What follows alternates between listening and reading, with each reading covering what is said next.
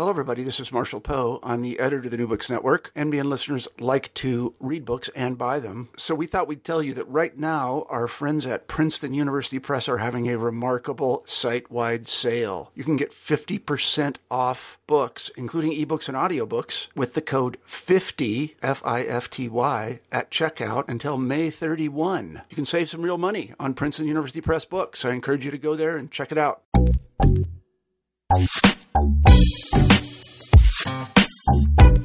Hello, everyone, and welcome to New Books in Technology. You know, one of the things that has been common since the advent of the perhaps commercial web is the idea of how to conceptualize it, and to conceptualize it for many purposes, to think about policy, to think about law, to think about culture.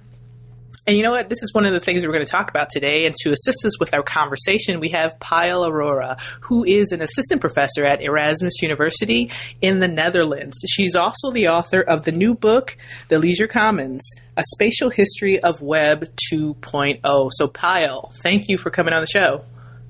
Thank you, Jasmine, for having me on. You know, one of the first things we like to do on the show is to just give the authors time to do an introduction of themselves. So please tell us, what is your background as far as how did you get into the study of Web 2.0 and language literacy and technology and all those things?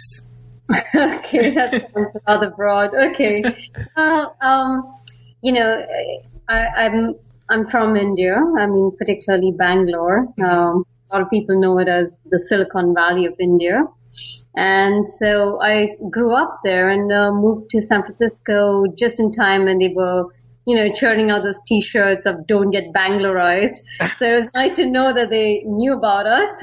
So I spent about 16 years in the U.S. and now in the Netherlands. So it's sort of intuitive for me to approach any subject really in a sort of comparative global lens. Mm-hmm. But I would say I started really getting interested in technology when I got this sort of project as a master's student to go to a rural part of India to, sort of check out what Hewlett Packard was doing. They were supposed to wire a village and make it a sort of digital village, for the new century. And it was just an excuse to see a part of India that I wasn't really engaged in because I grew up in the city. Mm-hmm. And that really got me interested in how people were using new media technologies, even in the most remote for marginalized areas. I mean, we had, I would see these farmers, instead of checking crop prices, they were downloading, Bollywood stars, and they were photoshopping that. And so it was really fun. And it's not just the Web 2.0, but the leisure aspect of 2.0. So I've been doing that for, let's say, a decade of deep ethnography work. And so this has been quite a shift. This book is really a more sociological book because I think every anthropologist should be a sociologist at some point. Mm-hmm. So, because it's really allows you to step back and say, okay, now where does it fit in the bigger picture, right? Right. How does this compare to other settings? And so, this is where the journey started. Mm-hmm. Now, the book, The Leisure Commons, A Spatial History of Web 2.0, what made you write this specific book? So, unsurprisingly, the inspiration came from a park.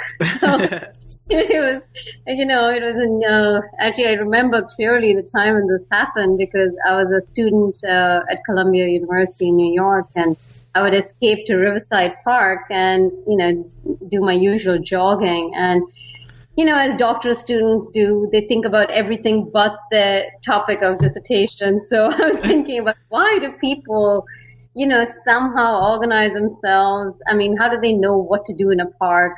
There's no, it's not really regulated. How do they know where to picnic, where to walk, how to, how to behave in these seemingly open spaces? And particularly when it gets violated, then people sort of, chastise them. And this was also, remember, at that time, it was the rise of Facebook. It was literally 1 year later, Facebook had come up, and other social network sites are really exponentially growing. So it was one of those fun things that my friends and I would get together and say, okay, I know it sounds kind of nerdy, but actually the fun things for doctoral students, let me clarify, and say, okay, let's compare a Web 2.0 space with, a park space. I just would put that out, and people would come up with speakers corners and saying, oh, look at the speakers corner in Hyde Park and how that could be like Twitter, and, in terms of its potential for protest, these sort of hashtag publics. Many different examples start coming. And what I found really cool was even people who kind of not into Web 2.0 stuff or new media stuff really got engaged in talking about, these social spaces, because of course they are engaged with parks. Everybody is a park expert, so to speak, right?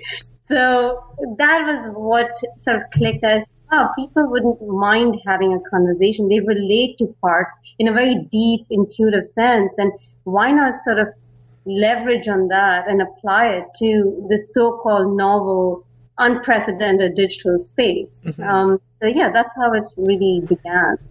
Great. And so you call it the leisure commons. And I wonder about the term leisure, because sometimes we think of leisure, I think people think of play or relaxation. And yet we've seen many parts of Web 2.0 as far as social media become very unrelaxed, if I had to use that word, fraught with either hate speech, as some people classify it, or as you were just talking about, activism or hashtag activism or hacking. So I'm wondering how the leisure, is there a conflict with that term leisure, or has leisure expanded?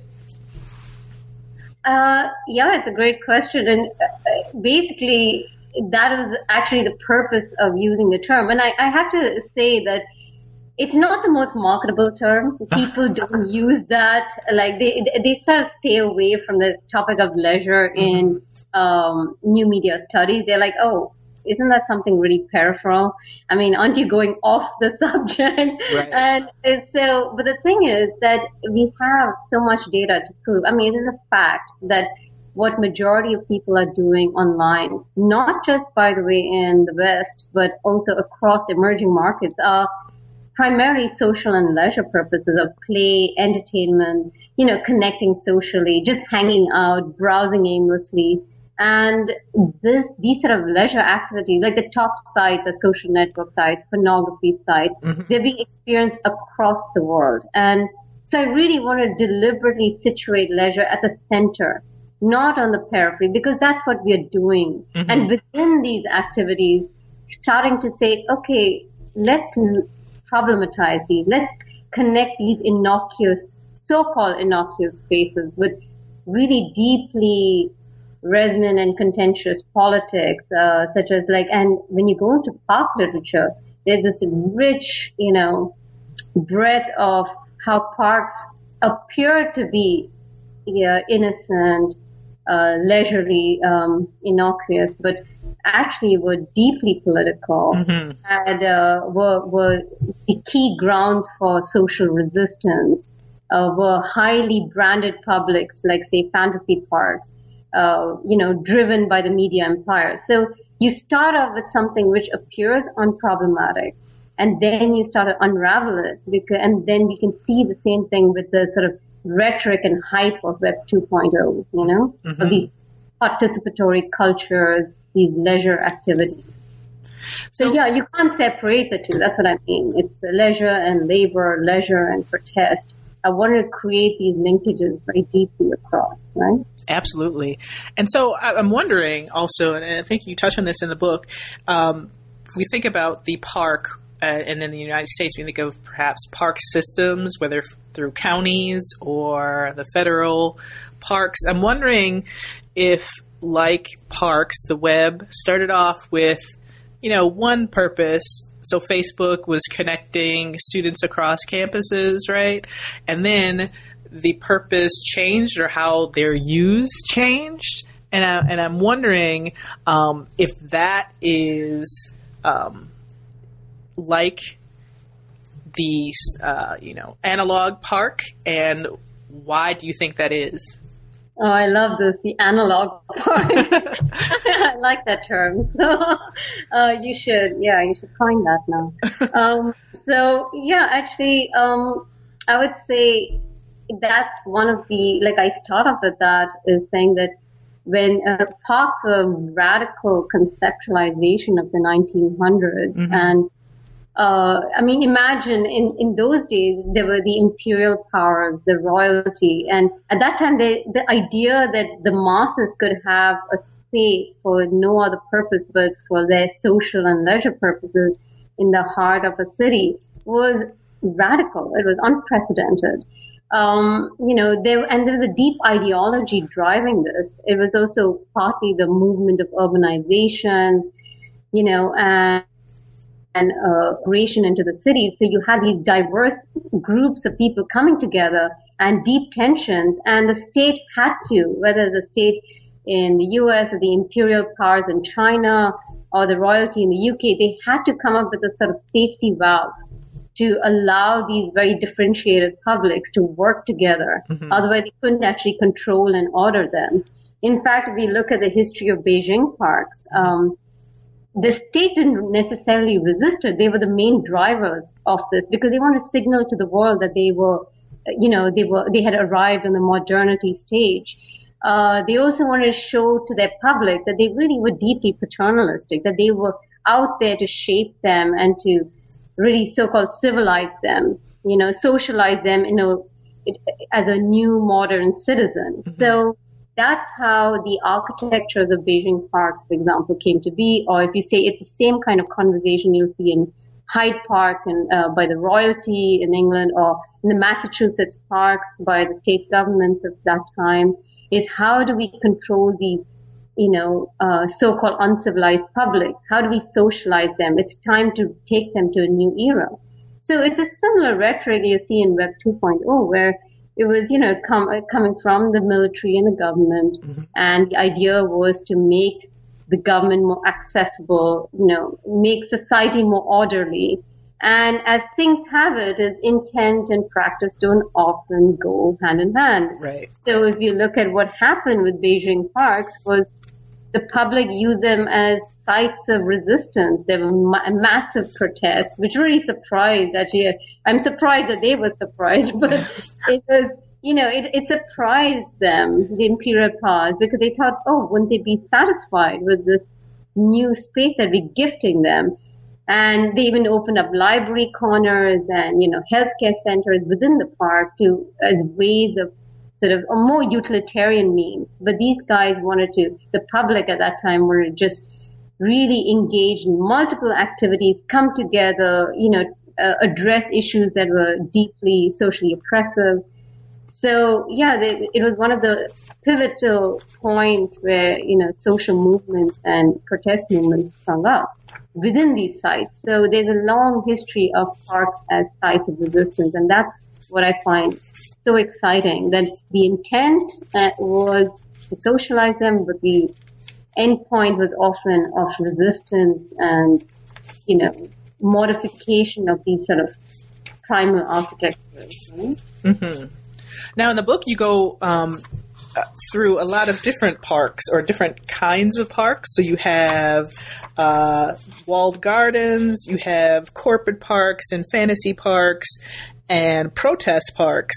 And you talk about the difference between all of these and how Web 2.0 relates to all of these different kinds of parks. So my question is, when I think of parks, obviously I'm coming from a very Western and American perspective. And I think of the difference between the different kinds of parks just from my experience, where I think of the county or city-run system, very urban, parks set aside for space, and the county goes through and mows the lawns and opens and closes the swimming pools. And then I think of the federal parks, which are just huge swaths of land set aside supposedly for conservation purposes and to maintain the beauty of, the country, but also allow people to use them and, camping and things of that nature.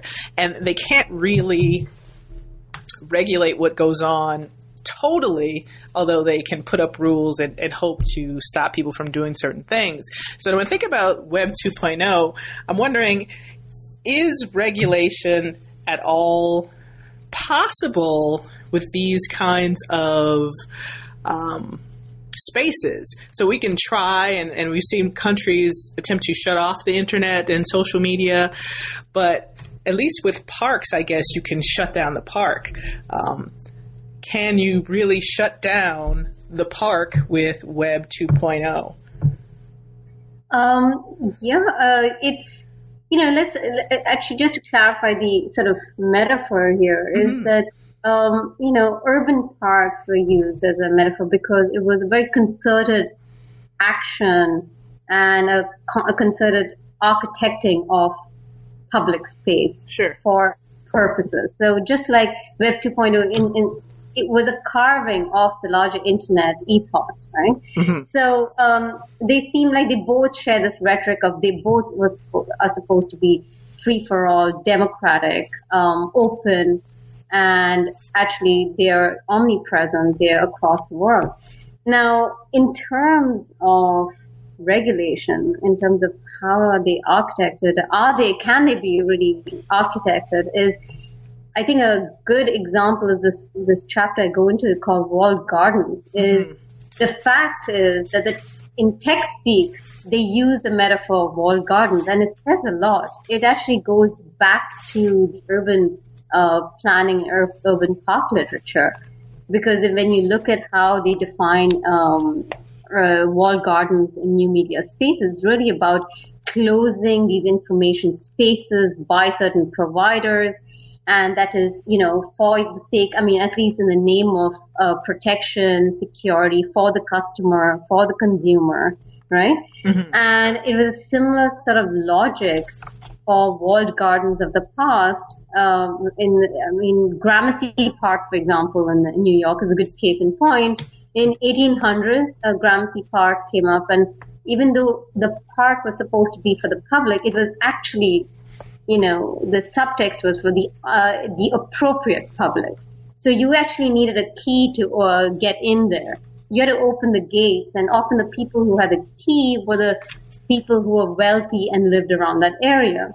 In fact, you don't even need those kind of, strong regulations to regulate a space like that, because most of how people are governed are from informal rules, right? Mm-hmm. Like, in park spaces, it was understood that women couldn't enter like in Moscow parks, women could not enter those parks without being accompanied by the males. And often in the evenings for marital purposes, there were very deep regulations of homosexuals couldn't just congregate, and a number of social rules were architecting those spaces. But it has opened up. And I would say that, as a sort of a subversive activity, you see that even in the history of parks, that homosexuals did use these parks for the very, activities which were condemned. Mm-hmm. And we have a wonderful literature on that, is how, look at the ramble, in Central Park was made for the wealthy around Central Park, where it became a hotbed for homosexuality. Mm-hmm. So, we have a number of those examples, but I would say that regulation is key here. And one of my favorite, of course, examples in this is the like button, right, on Facebook. Mm-hmm. every time you like something, you automatically are becoming a member of a particular zone and a particular group.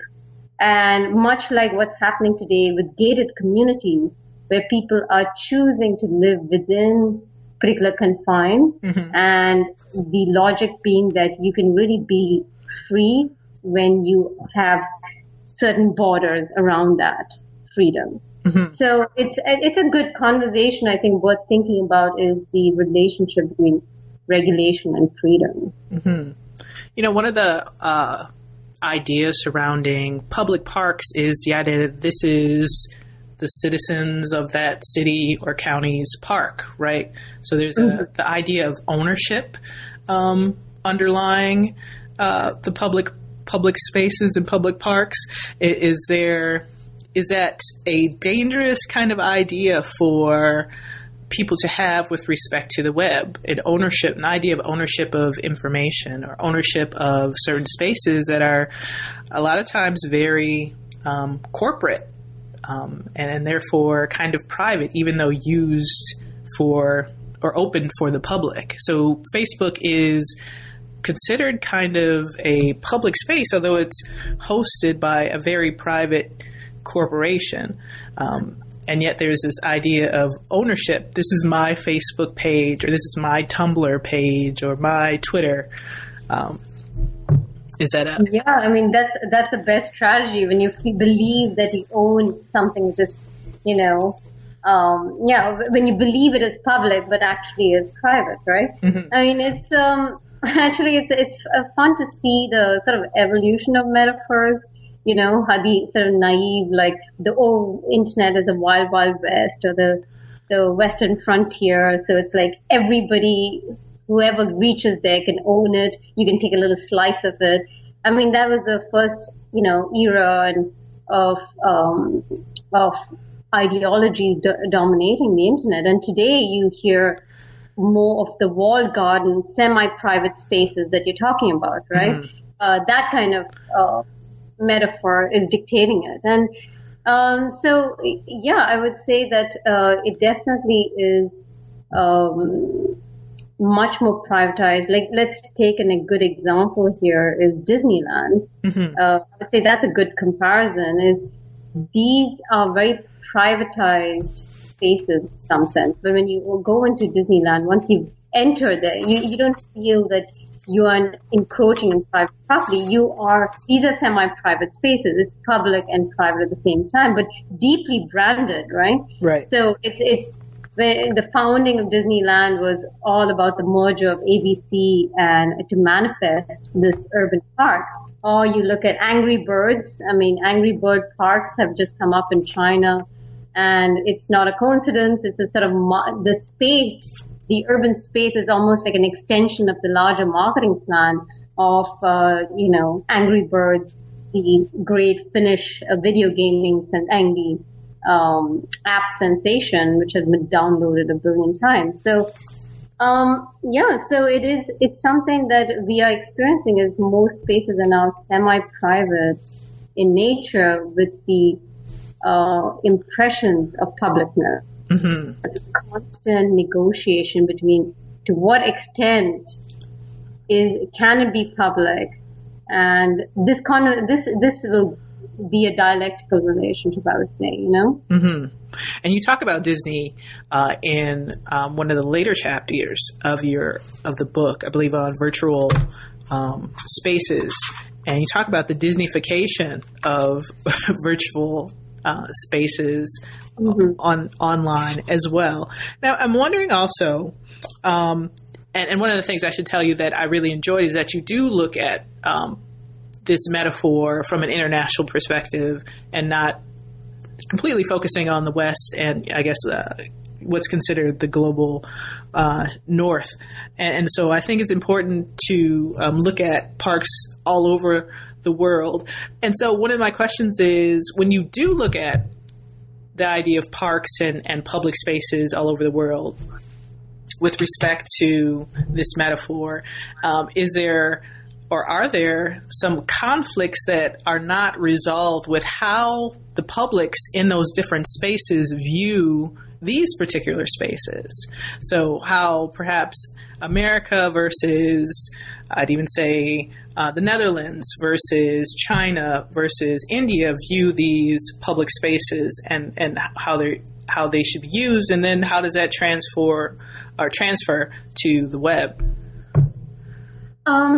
It's a great question because in some regards I've been trying to show the commonalities, because what's tempting is, and what's dominant in today's approach to emerging markets versus the West, is the division of practices, as if people in the West behave significantly differently from those in emerging markets, because after all, if you're poor and you're a farmer, wouldn't you rather be checking crop prices than playing a video game, right? So how can you learn much from their practices, or how can you connect it? So I've actually done the reverse thing. Actually from my field work, over a decade, a lot of what I've found in rural parts of India, from the Himalayas to from the north to the south, was the fact that in spite of their lower economic status, the poor are just in slums or in rural areas are just as much desiring to play video games, download music, watch movies. They've got on Orkut, which is, the social network site in India, just booming, but I think Facebook is taking over. Anyway, but that to me was more of the underlying, is that there's much more in common. But that said, of course there are different issues. Like you have, the Chinese firewall. So the whole walled garden metaphor in China looks rather different than, say, the walled garden in the U.S., which is more about, every time we like a particular political party, then it creates even more of a division, say, between the Republicans and the Democrats. You get into that sort of filter bubble or echo chamber, right, as what people are talking about.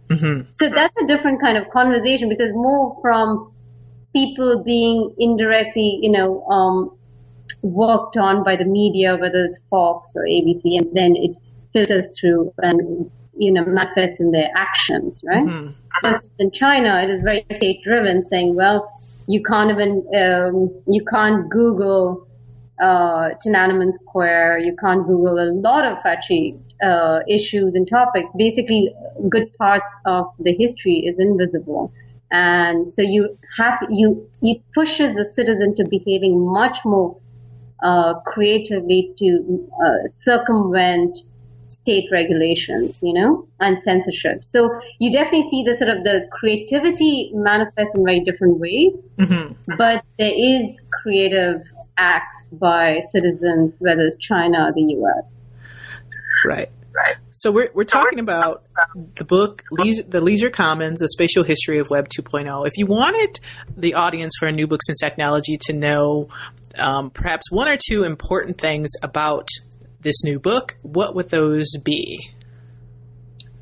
Well, let's see. I would say the most important thing is to understand that we can't talk about, the digital space as online and offline. It's such an old conversation, but people seem to be stuck, I think. They know you can't speak in these divisive terms, and yet they don't know how to bring them together. Because I keep hearing people still talking about them in separate ways. So what I would say is, if people are really looking to engage with these new digital spaces, but sort of averse to going into that, without or believe that these are very divided, still, I would really recommend, going into this book, because it really bridges the urban and the digital in ways which are not just transnational, but is deeply historical. Because after all, our social acts are not just manifested from today, but it is reproduced, over time. It's influenced by our historic practices. So I would say that to me is the core of it. And particularly if you want to know how these spaces are conceptualized and how they are architected, and really fun facts, whether the factory garden, there's a lot of buzzwords out there like digital labor. Mm-hmm. And I mean, it's so much fun to actually go back in the 1800s and say, hang on, what Google is doing today and offering these leisure spaces like, the Google Park to work in, but actually enhancing productivity. You can see in 1800s in the factory gardens where they were hiring, the architects who architected Central Park for the same corporate space, factory space, so they could enhance labor. There's a lot of great examples that sort of humbles us and makes us realize that these have deep historical precedents, and it's not necessary that Web 2.0 is all that novel after all. Mm-hmm. So if we wanted to read more from you, do you have your own website? Yes, it's at, my name, www.pyleaurora.com. Not too hard. Of course, if you can't spell that name, then it's just going to go somewhere very different. So Great. It's my first and last name.com. Yeah. And if we want to know what's next from you, what's next? Well, my colleague from India, Nimi Rangaswamy, she's at Xerox, and myself, we just signed a contract with Harvard University Press on a book called The Poor at Play, Digital Life Beyond the West, which is, some of what I've actually been talking about is how people in emerging markets are really fundamentally playing, engaging with entertainment, pornography, and they have different concepts of privacy than, and they probably never heard of Edward Snowden. They're like, Edward who? So these are the kind of conversations we want to bring out and say, if the majority of the world lie outside the West and they are often poor and in slums or in favelas in Brazil, let's put that to the center of internet conversation. So that's our our forthcoming book. So. Sounds good. So this has been New Books in Technology, and the book is The Leisure Commons, A Spatial History of Web 2.0. Pyle, thank you for coming on the show. And ladies and gentlemen, we'll see you next time.